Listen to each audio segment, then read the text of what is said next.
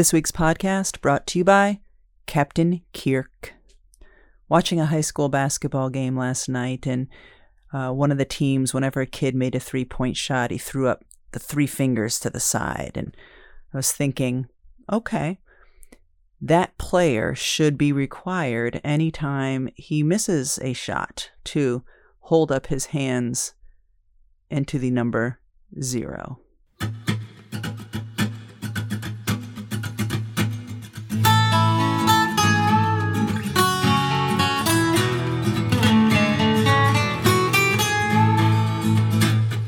Saying says no pain, no gain, and we found that to be fact. The road might twist and turn a bit, but we all arrive intact.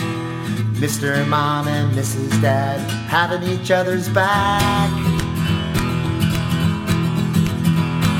Day by day just to keep it sane. Who's the ball and who's the chain? It's hard to tell right here on Happiness Lane. Happy Valentine's Day to you and our listeners. Oh, you already wished me a happy Valentine's Day. Yesterday was Valentine's Day as we record this, and you said in the morning, happy Valentine's Day. Your present is, I activated your new ATM card. Yeah, because your old ATM card had expired. Your new one came in. You had tried to activate it. But I didn't know my account number. But you didn't know your account number, which I know it's in my brain. So I called early in the morning and activated it for you. That was not a nice gift. That was a wonderful gift. And then later in the day, well, not later in the day, yesterday morning, Valentine's Day morning, the morning of February 14th, I went to the grocery store and I just wanted to get you some Valentine candy. And they had none. And they have this, like, the half an aisle for holiday candy. It even says, like, on the aisle, what is that thing called that hangs down that tells you what's in the aisle? Sign, the aisle sign, holiday candy. So I went down and I looked, and Easter bunnies and Easter candy everywhere. Not a single piece of Valentine candy left on Valentine's Day. They did have in the florist area, they had $50 bouquets of roses still available. They weren't treating or pricing the roses as if it was a holiday, but that's an expiring commodity. Was gone. Yes, holiday roses. So anyway, I was like, oh, this is great. If I want, I can get some Easter candy today, but no Valentine's candy. Do they have the pumpkin spice Cheerios out yet? I don't think so. I don't think they'll have those out yet. Last week I was in Arizona. I was in Tucson and about to go into the arena maybe 2 hours before tip, and a woman came over and said hello and introduced herself as a completionist. It makes me so happy when people not only introduce themselves as Ball and Chain listeners, but a completionist to boot. That was a nice surprise. Look what Mark Simon hath wrought. People in Tucson introduce themselves as a completionist. Right. Imagine that. Yes. Mark Simon's reaches far and wide. When I pulled up to the arena, I actually stayed in the car for a few minutes. Holly, Ryan, and I came over together, and so I wasn't driving. But I was watching our daughter's high school basketball game on a YouTube channel. And live. A home game. What's that? Live, yes. And so most of the game I was able to watch from the hotel room, and then some of it on the car on the way to the arena. And I realized I'm a much better viewer when I'm alone in my hotel room 3,000 miles away and can say whatever I'm thinking out loud with zero consequence or repercussion because nobody can hear me, and I can cheer or I can mumble or I can do whatever the heck I want. I'm a better parent fan when I'm 3,000 miles away in a hotel room. I'm also a better viewer when you are 3,000 miles away, and because when you're with me, you also can say what you want with repercussions. Right. Although I've been pretty good. I've been pretty good being quiet and mumbling so just you can hear me, which I know doesn't help you one iota. And then I was a little bit disappointed because earlier this week our daughter had a game that was away, and I was like, all right, I was working that night and I wanted to watch it on the live stream. At least I could watch some of it before we went on air. And so I pull up the YouTube channel for that local high school, and it told me all over the homepage where the next when the next boys game was going to be played and how to watch the next boys game. The homepage comes up. It already says like what sport, boys varsity basketball. So I click in girls, no option. So that was not making me thrilled about that school and how they treat their women's sports. This is the content we will offload onto our subsidiary podcast, where you really drill down deeply into the process of emptying the gym after the freshman game before the JV game, and then boils my blood. And then when you cannot access the other team's YouTube page without this. Sorry. No, go ahead. I'm interrupting. It's okay if you don't offer it as a service. It's not okay if you offer it for boys and you have all over your homepage of when the next boys game is going to be, which is, was a few days later, and have nothing for the girls. It's a public school that was doing this. So unless I was just going to the wrong place, and that is absolutely a possibility, not okay. No, I'm with you on that. Can I get one more thing off my chest? By all means. Okay. Airport gates should have at least half the number of seats in the gate area as capacity of the plane that's going to leave. When I was in Phoenix, I think it was Phoenix, or maybe it was Atlanta, when I was coming home from Tucson, I went through Atlanta and went to the gate, and every seat was taken, and a ton of people are standing up, or maybe even 60% of the capacity of the flight. You should have that number of seats. Well, some of those seats at the gate, you just wouldn't want to. You'd rather stand than take those seats where it's an empty seat between two people or two groups of people whose luggage are taking up, or sometimes the luggage has its own seat. In this case, it was Atlanta, and I'd flown from Phoenix on a red-eye, 12:50 a.m. red-eye, which is just an atrocious time. All you want to do is get on the plane and sleep. Got to Atlanta after only a couple hours of sleep, and all you want to do is kind of sit down and relax because you're in such a weird state of being. No, humans aren't meant to sleep for 3 hours and then be awake for a couple hours, just to sleep for a couple more hours on a plane. Or to cross the country, crisscross the country back and forth in the span of 24 hours. A journey that usually takes 6 months by covered wagon. Right, exactly. So I think that was what got me a little bit too, was just want to sit down. And that was Super Bowl weekend. You had texted me, I think, on the outbound journey that the person in front of you had ordered a Bloody Mary and the person behind you had ordered a... Oh, yeah, because I flew on the outbound portion, and I was flying into Phoenix to then drive to Tucson. And this was on Wednesday.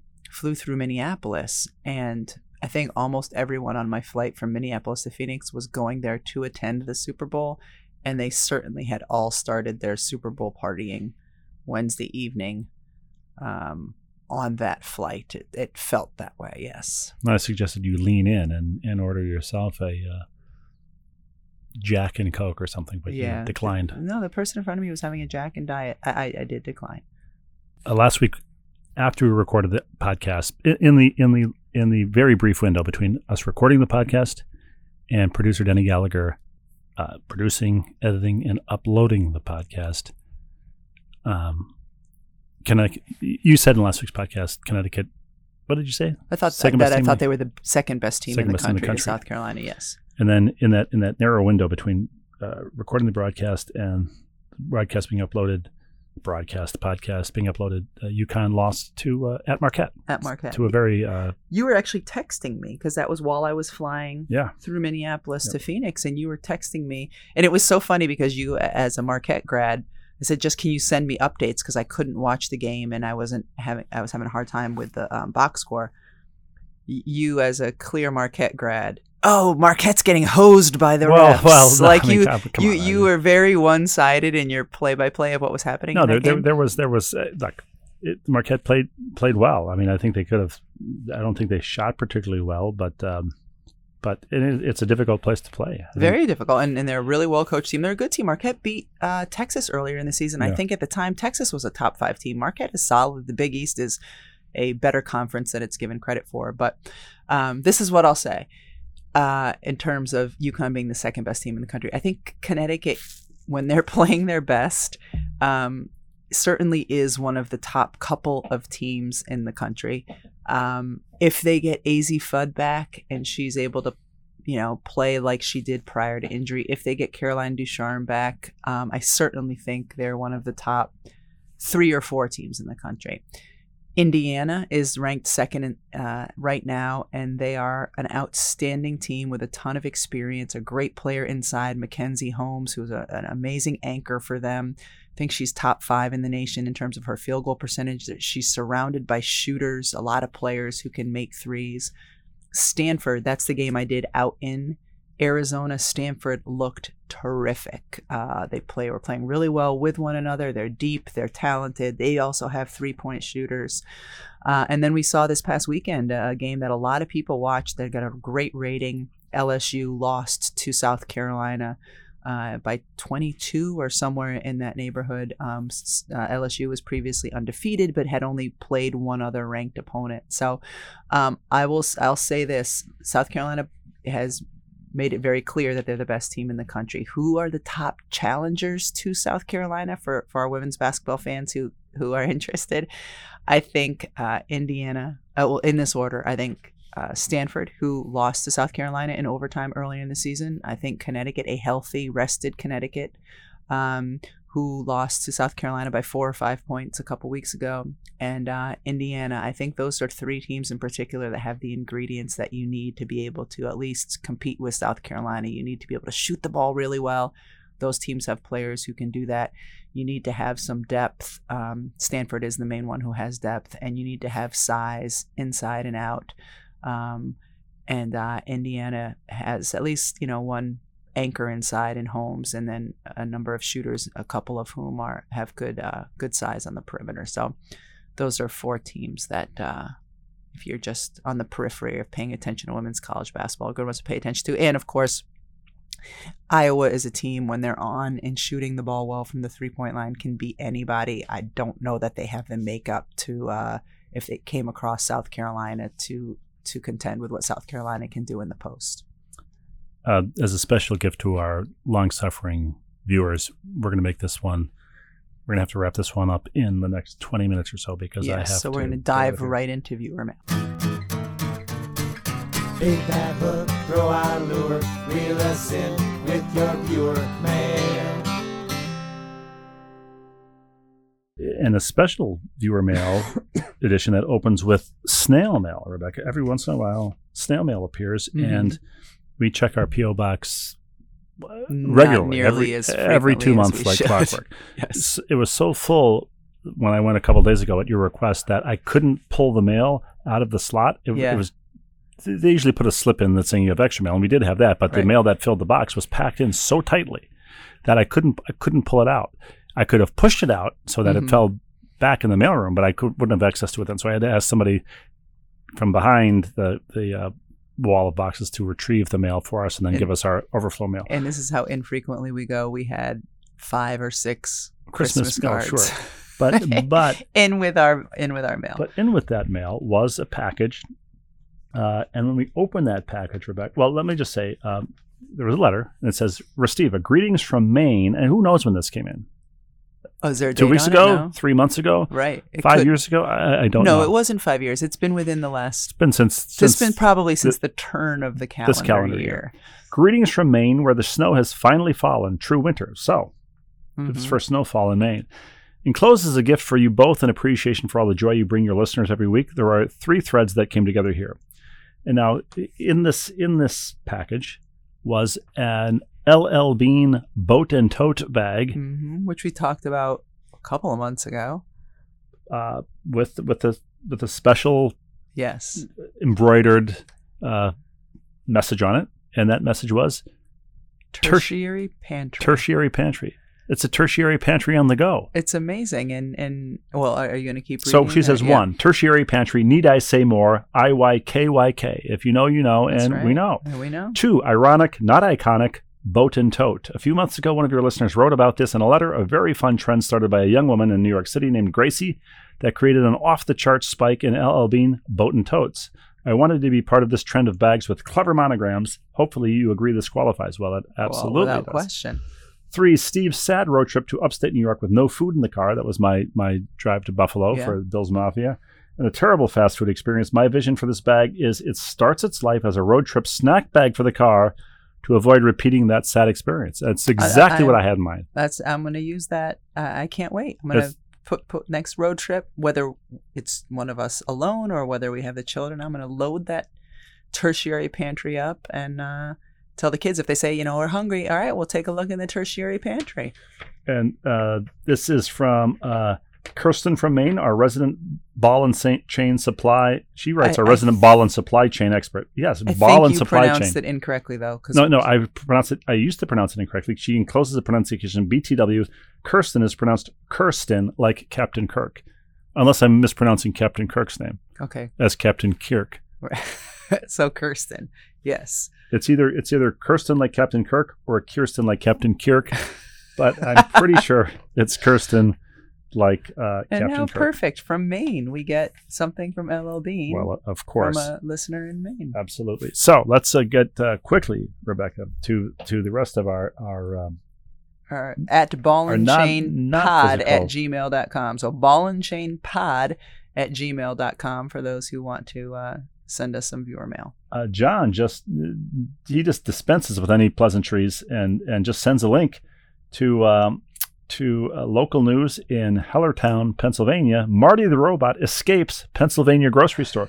So, and there is video of customers at giant food stores, so not Stop and Shop, are familiar with Marty the robot. The tall robotic assistant has been in stores since 2019.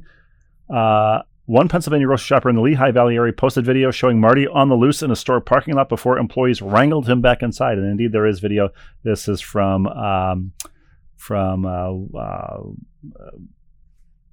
Channel 27 ABC in the Lehigh Valley. Doesn't this totally terrifying, isn't it? Feel like a beginning of a horror movie? Completely. And of course, Marty the robot will become sentient. And you think they were training it to corral the carts in the parking lot? Because that would be a positive use of Marty the robot, I would think. Yeah. Joanne, without an E at the end. Joanne in Worcester, but not Worcester, Mass. This is Worcester, Ohio. The more reasonably spelled Wooster.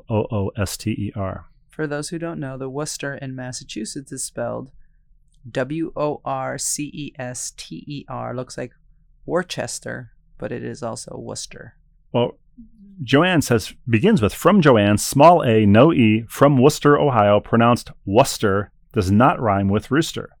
So WUH-STER is her phonetic pronunciation. Why do we do this to ourselves? I don't know, but I'm glad we do. Yeah. Hello, Rebecca and Steve. I am a completionist, but I've only written in once before. I have a few comments about topics discussed in recent podcasts, and per Clubhouse rules, she enumerates them, Rebecca. Of course she does. 1, my origin story. Somehow I heard that Rebecca was going to be a guest on the Commute podcast with Steve Olivas in January 2020. On that podcast, she mentioned the Ball and Chain podcast. Steve was also a guest on the Commute the week after Rebecca. At the time, the most recent episode of Ball and Chain was the number 106, December of 19 episode, which included a delightful holiday song by Tom, Dick, and Harry. So that was the first episode I listened to. I continued listening to new episodes, and during early part of the pandemic, I started back at episode 1 in between new episodes. So kind of remedial reading. I caught up on the exact day that I listened to the episode where the term completionist was invented. I thought it was ironic, but I never wrote in to share. That's amazing.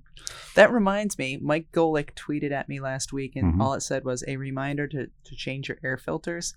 We need to do that. And we'll take video, and we'll send it to Mike Golick, who won't want to see it, but he'll be glad that we've done it. With a big thank you. 2, as a high school basketball mom, I totally agree with Rebecca about clearing the gym between games. So, Rebecca, I apologize. It is of interest. I will also share that here high school basketball games always cost at least $6, usually $7, and sometimes $8 for adults. Wow, that seems to be pushing a little hefty. Pushing the envelope there. 3, on the topic of long conversations with strangers on flights, I agree that I could never have a 2-hour conversation with my spouse of over 20 years right now because we know all of each other's stories. That sound familiar, Rebecca? Yeah, it does. I can imagine talking to a stranger for that amount of time because it's something new, even if the conversation was about mundane topics. 4, I've never requested swag before, so I'm including my address in hopes of getting some the next time you send it out. Thanks for the weekly pod, Joanne in Worcester. Joanne, we will send you swag. Worcester. We will send you swag, and we will send swag to the people we promised that as long as 2 or 3 months ago. So I've been remiss in that. I have some swag on my desk addressed, just not stamped because we need the non-machinable stamp. And Should I add that to, like, because I'll be flying out and I'll be gone tomorrow, and I'll give you a to-do list of who to pick up and when. I'll add that, please. Put swag in envelopes Absolutely. to the to-do list. Dear Stephen and Rebecca, I've been meaning to, this comes from Noah. I've been meaning to send you this email for several months, going back to when people were sending in their celebrity encounters. In 2000 and 2001, by the way, the headline on this is just fantastic. I was working at the Rand McNally Map and Travel store in downtown Seattle. I remember those stores. Mm-hmm. It was a street-level retail shop that was connected to the Four Seasons Hotel. The hotel has since changed to the Fairmont Hotel, and the Rand McNally store is now a high-end wedding dress boutique, but I digress. We would get the occasional celebrity wandering in from the hotel, including, bullet points, Don Henley, to whom I sold a globe and shipped to his house. I mean, unbelievable. That's kind of cool. And then also knew Don Henley's home address. Yes. Shipped a globe to Don Henley's house. Bob Eubanks of the Newlywed Game. I don't remember if he bought anything. Okay. Dana Carvey, who bought several miniature flags of various countries. Dana Carvey perfect. bought several miniature flags of various countries. Mm-hmm. I mean, that would have been my favorite celebrity. Don Henley and Dana Carvey. Bob Eubanks. Tyson Chandler and Eddie Curry. They were both in their rookie season with the Bulls. They bought duffel bags. Travel store, of course. Yeah. Nikki Sixx, bassist of Motley Crue, and then his wife, former Playboy Playmate and Baywatch star Donna D'Errico. Fun fact, Donna D'Errico was Nikki Sixx's second consecutive former Playboy Playmate wife. His first was Brandy Brandt, but again, I digress. Mr. and Mrs. Sixx, that's Sixx, Rebecca, bought a set of red Victorinox luggage. I like the choice of color. I just love this. This is celebrity luggage. Yes. I mean, this is the best thing ever. I also spotted Angelina Jolie walking across the street. She was in Seattle filming the movie Life or Something Like It, released in 2002. So you're in a travel store. Which hotel is this? The former Four Seasons, now the Fairmont. Okay. The other thing I wanted to mention was Steve referencing the composition of the Beatles song Get Back. Steve said that John made a comment in the documentary about the Tucson, Arizona lyrics, asking Paul if Tucson was in Arizona and if those were nonsense words being used as placeholders. The lyric is, Jojo was a man who thought he was a loner, but he knew it couldn't last. Jojo left his home in Tucson, Arizona for some California grass. Paul has claimed in interviews that he had no one specific in mind while writing those lyrics, but there is a lot of speculation that Jojo is a reference to Linda McCartney's first husband, Joseph Melville C. Jr. Joseph was from Tucson, where he met Linda when she dropped out of the University of Arizona in 1962. They were married from 1962 to 1965 and had a daughter, Heather, together. Sincerely, Noah in Tacoma. First of all, Noah, just an amazing email. Yeah, secondly, the fact that you land on Linda McCartney's first husband, Joseph, from Tucson. I am right now reading the new book, Paul McCartney. I can't even tell you what it's called, 1969 to 1973, as the Beatles are breaking up in the start of his solo career. And they talk about Linda's first husband, Joe, and but I didn't know that connection about Jojo left his home in Tucson, Arizona. Of course, that would be who he was writing about, or at least would have put that lyric in his head. It's a great book, by the way. Misha, who helpfully includes a pronunciation guide, is our next correspondent. Her name is spelled Misia, but she parenthetically writes Misha. So we know it's... Thank you. And she's a completionist. Misha, a completionist. Hi, Steve. The last time I wrote in was in January of 2020, talking about putting honey and my tea and how talented Ari McDonald is. But I had to write in again because I was... Ari McDonald. I'm sorry. I was just still on Misha. Ari McDonald, of course, Aari. Yes. So... and the WNBA draft her senior year, she had a sign behind her that said, like, spelled out phonetically, Ari. Of course. Well, thank you. I always appreciate it when people help me with their name because, you know. Right. You should, yes. And I know who Ari McDonald is. I just, when I'm encountering the name cold. Yes, of course. But I had to write in again because that my mission was to get a picture with you. While we were waiting in line to get our Adia Barnes bobblehead, my husband nudged me and said, there she is. You were getting out of the car and, Rebecca.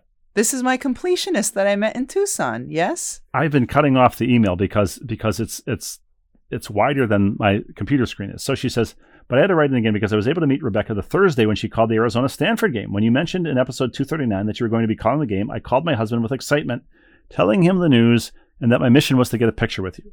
While we were waiting in line to get our Idea Barnes bobblehead, my husband nudged me and said, there she is. You are getting out of the car, and I had to run across the street and ask for a picture. I wanted to thank you for being so kind to take a picture with me and waving to my husband. I look forward to the weekly episodes, and thank you for what you do for women's basketball. Take care, Misha, Completionist, and Rebecca. Now, I've got to.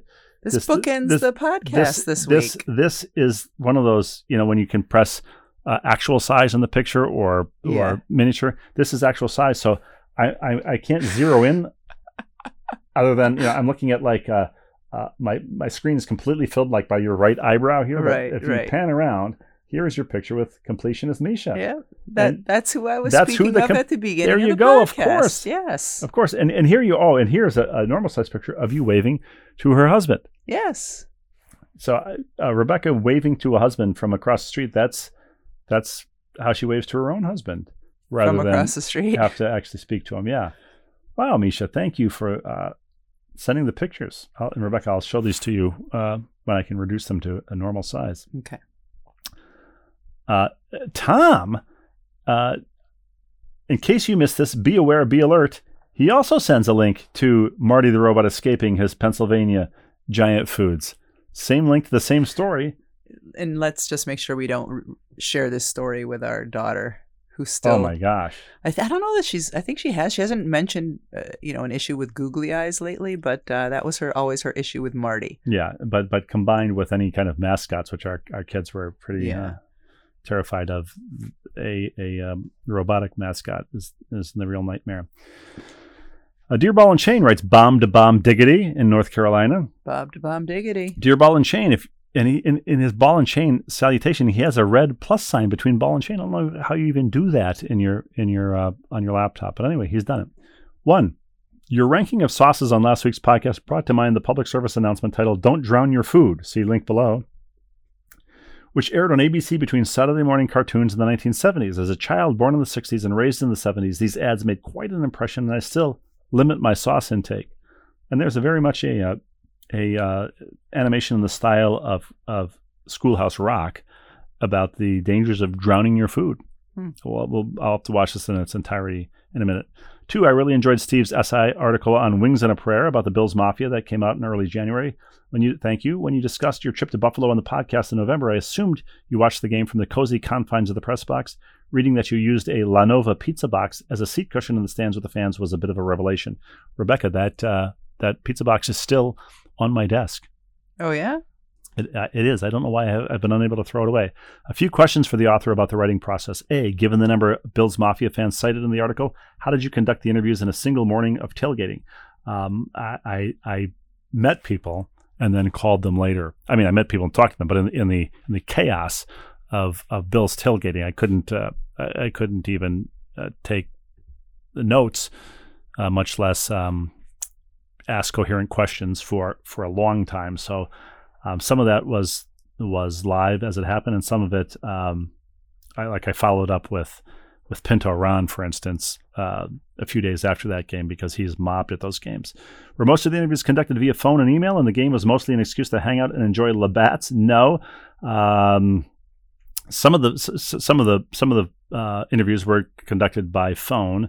After the fact or before the fact, but no, the game was, and I did not enjoy a Labatt's or any other beverage at the game because I was driving home after the game, 5 hours, something like that. You tell me. And I was there conducting the interviews and whatnot. And finally, were most of the interviews conducted via phone and email, and your real purpose was to see the Minnesota Vikings, but the Bills Mafia was the angle pitched to your editor.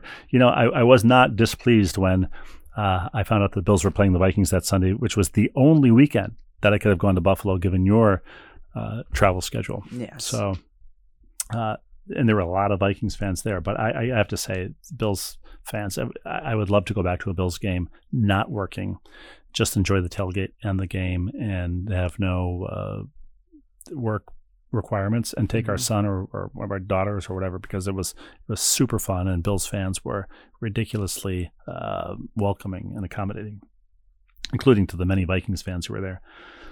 Roman numeral 3, and finally, BNC viewers often hear DGS lament the fact that his letters are written on Monday nights. Perhaps this bit of wisdom from a college roommate will put his mind at ease.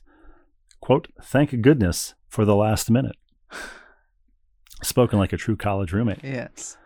Yeah, thank goodness for the last minute. And in the last minutes of this podcast, Rebecca, we have a couple of more viewer mails before we get to DGS.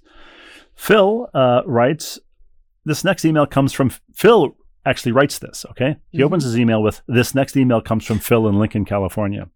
Thank you for saving you the effort to think of that on your own. And he adds, "Phil has written previously about craft beer, AAU coaching, UCLA basketball, and the book The Warmth of Other Suns."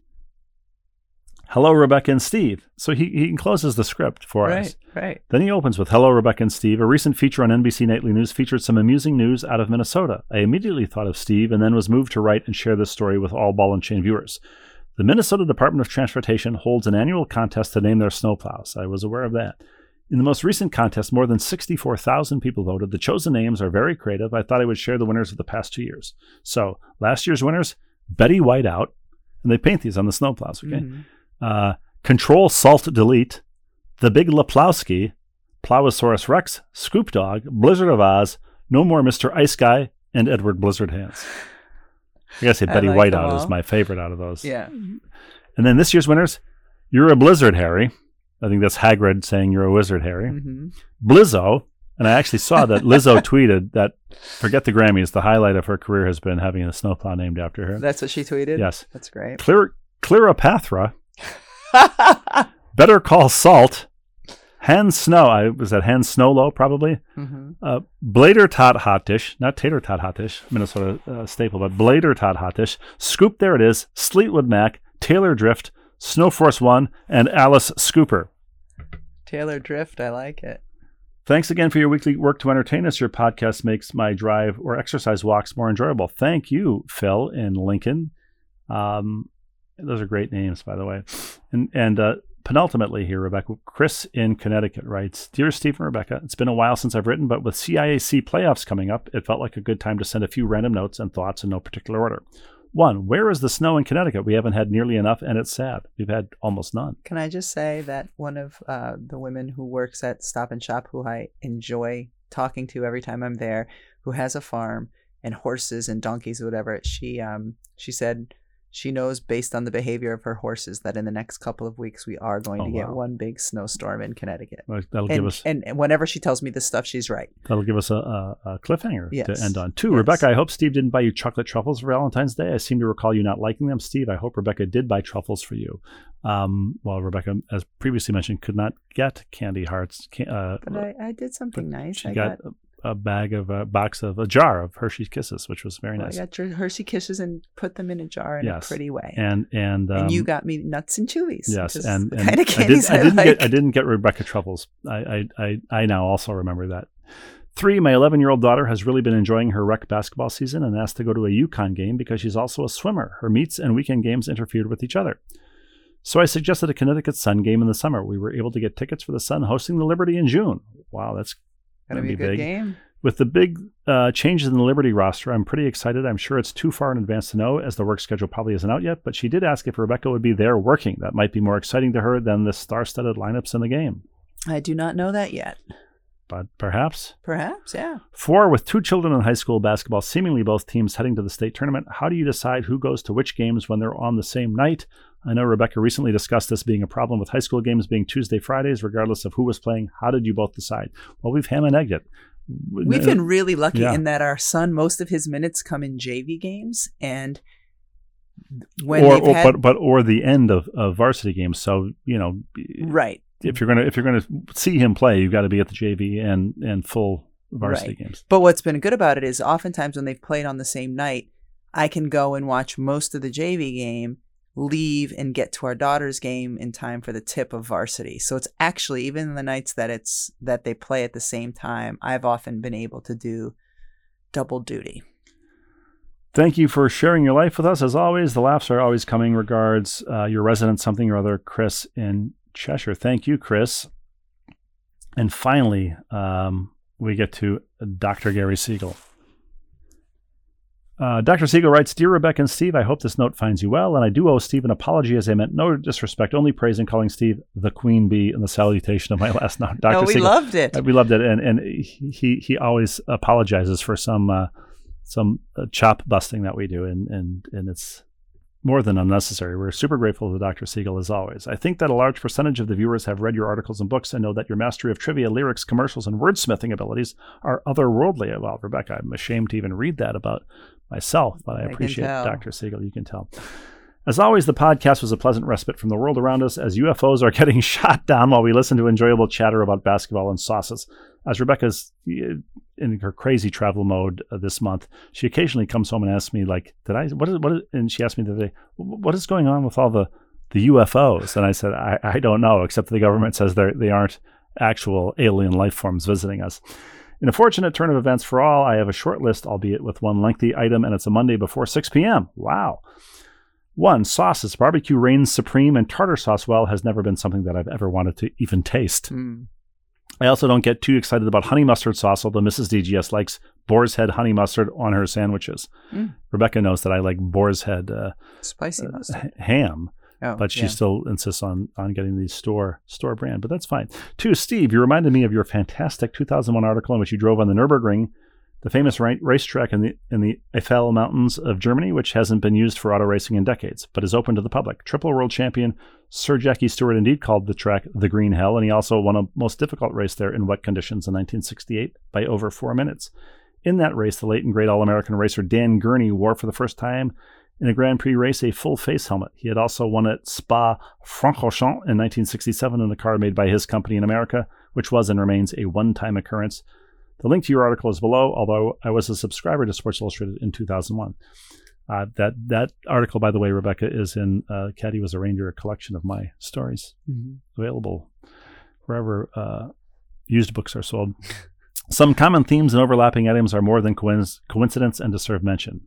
1. Steve, you picked up a loaner 2001 BMW Z8 in Munich in early 2001 and drove it along with photographer Bob Martin through Germany to the track.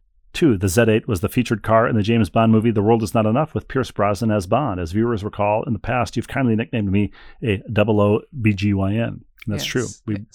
BMW's headquarters in Munich lent us this $200,000 car. Great. And Bob and I then drove it around Germany, which seemed even at the time to be absurd. And we knew that if we somehow totaled the car, we would have to hide $200,000 on our expense account as laundry. 3, completionists may also recall that my telephone ringtone is the James Bond theme, purchased many years ago for $1.99, and somehow it has made it from cell phone to cell phone over the last at least a decade. I am of the generation that grew up with the Bond franchise, and as mentioned in a prior podcast, in childhood I owned a Corgi Aston Martin DB5 model outfitted with the spy gizmos that were first seen in Goldfinger. It came from Sears, Roebuck & Company, and that's pretty cool. 4, and finally, later in the spring of 2001, I picked up from the BMW factory near Spartanburg, South Carolina, a French word coming up, Le Mans Bleu E39 2001 BMW M5 with a caramel interior, or caramel if you prefer, Rebecca. Fresh off the boat from Germany, its engine and transmission were the same specs as the one found in the Z8 that you drove at the Nürburgring. You noted that the Z8 had 400 horsepower. I always said that when I came to work, I brought 406 friends, 400 horsepower, and 6 forward speeds. Around that time, and I'm sure that was comforting to women about to deliver, right? Yes, right. Around that time, and it would be comforting if he was your OBGYN and you were in the throes of labor, and you know he could get to the hospital quickly. Maybe use the horses to help get the baby out. Perhaps. Around that time in the early 2000s, I even had a pregnant patient whose husband had a Z8. Prenatal appointments covered mothers, babies, and BMWs whenever the father attended. Thanks to our hosts and the viewers for letting me stroll down memory lane in this note. Thank you, Dr. Siegel. I've taken the liberty of attaching for your brief review and enjoyment a few relevant pictures, including but not limited to the pages from the spring 2001 Road and Track article comparing a 2015 Chevy SS to a 2003 BMW M5. My original window sticker, the original 2001 M5 brochure, as well as pictures of my car, which I sold on eBay in 2014, when, for me, the acronym BMW had changed from Bayerische Motor in Werke to Bring Money With Ya. Bring money with you. All the best, Gary. And here is a bunch of wonderful photos. Thank you, Dr. Siegel. I used to have a model of that BMW Z8 that we drove around Germany that I got at BMW headquarters on my bookshelf, and then the kids used it as a toy car and destroyed it. Kid dropped it, and that went bye-bye. Which is as it should have been, obviously. Yes, true. So that's it for me. Denny I gotta Gallagher, go get our daughter. thank you. Tom, Dick, Harry, play us out.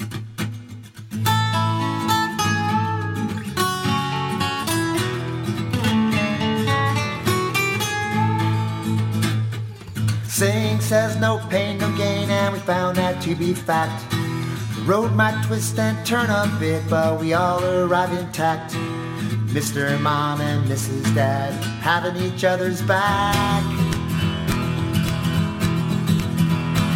Day by day just to keep it sane. Who's the ball and who's the chain? It's hard to tell right here on Happiness Lane. 6 of us and the family pet live in this cuckoo nest. Daily grind puts sanity to a daily test. Androgynous, ambiguous, what we give for a little rest. Day by day just to keep it sane. Who's the ball and who's the chain? It's hard to tell right here on Happiness Lane. It's hard to tell right here on Happiness Lane. It's hard to tell right here on Happiness Lane.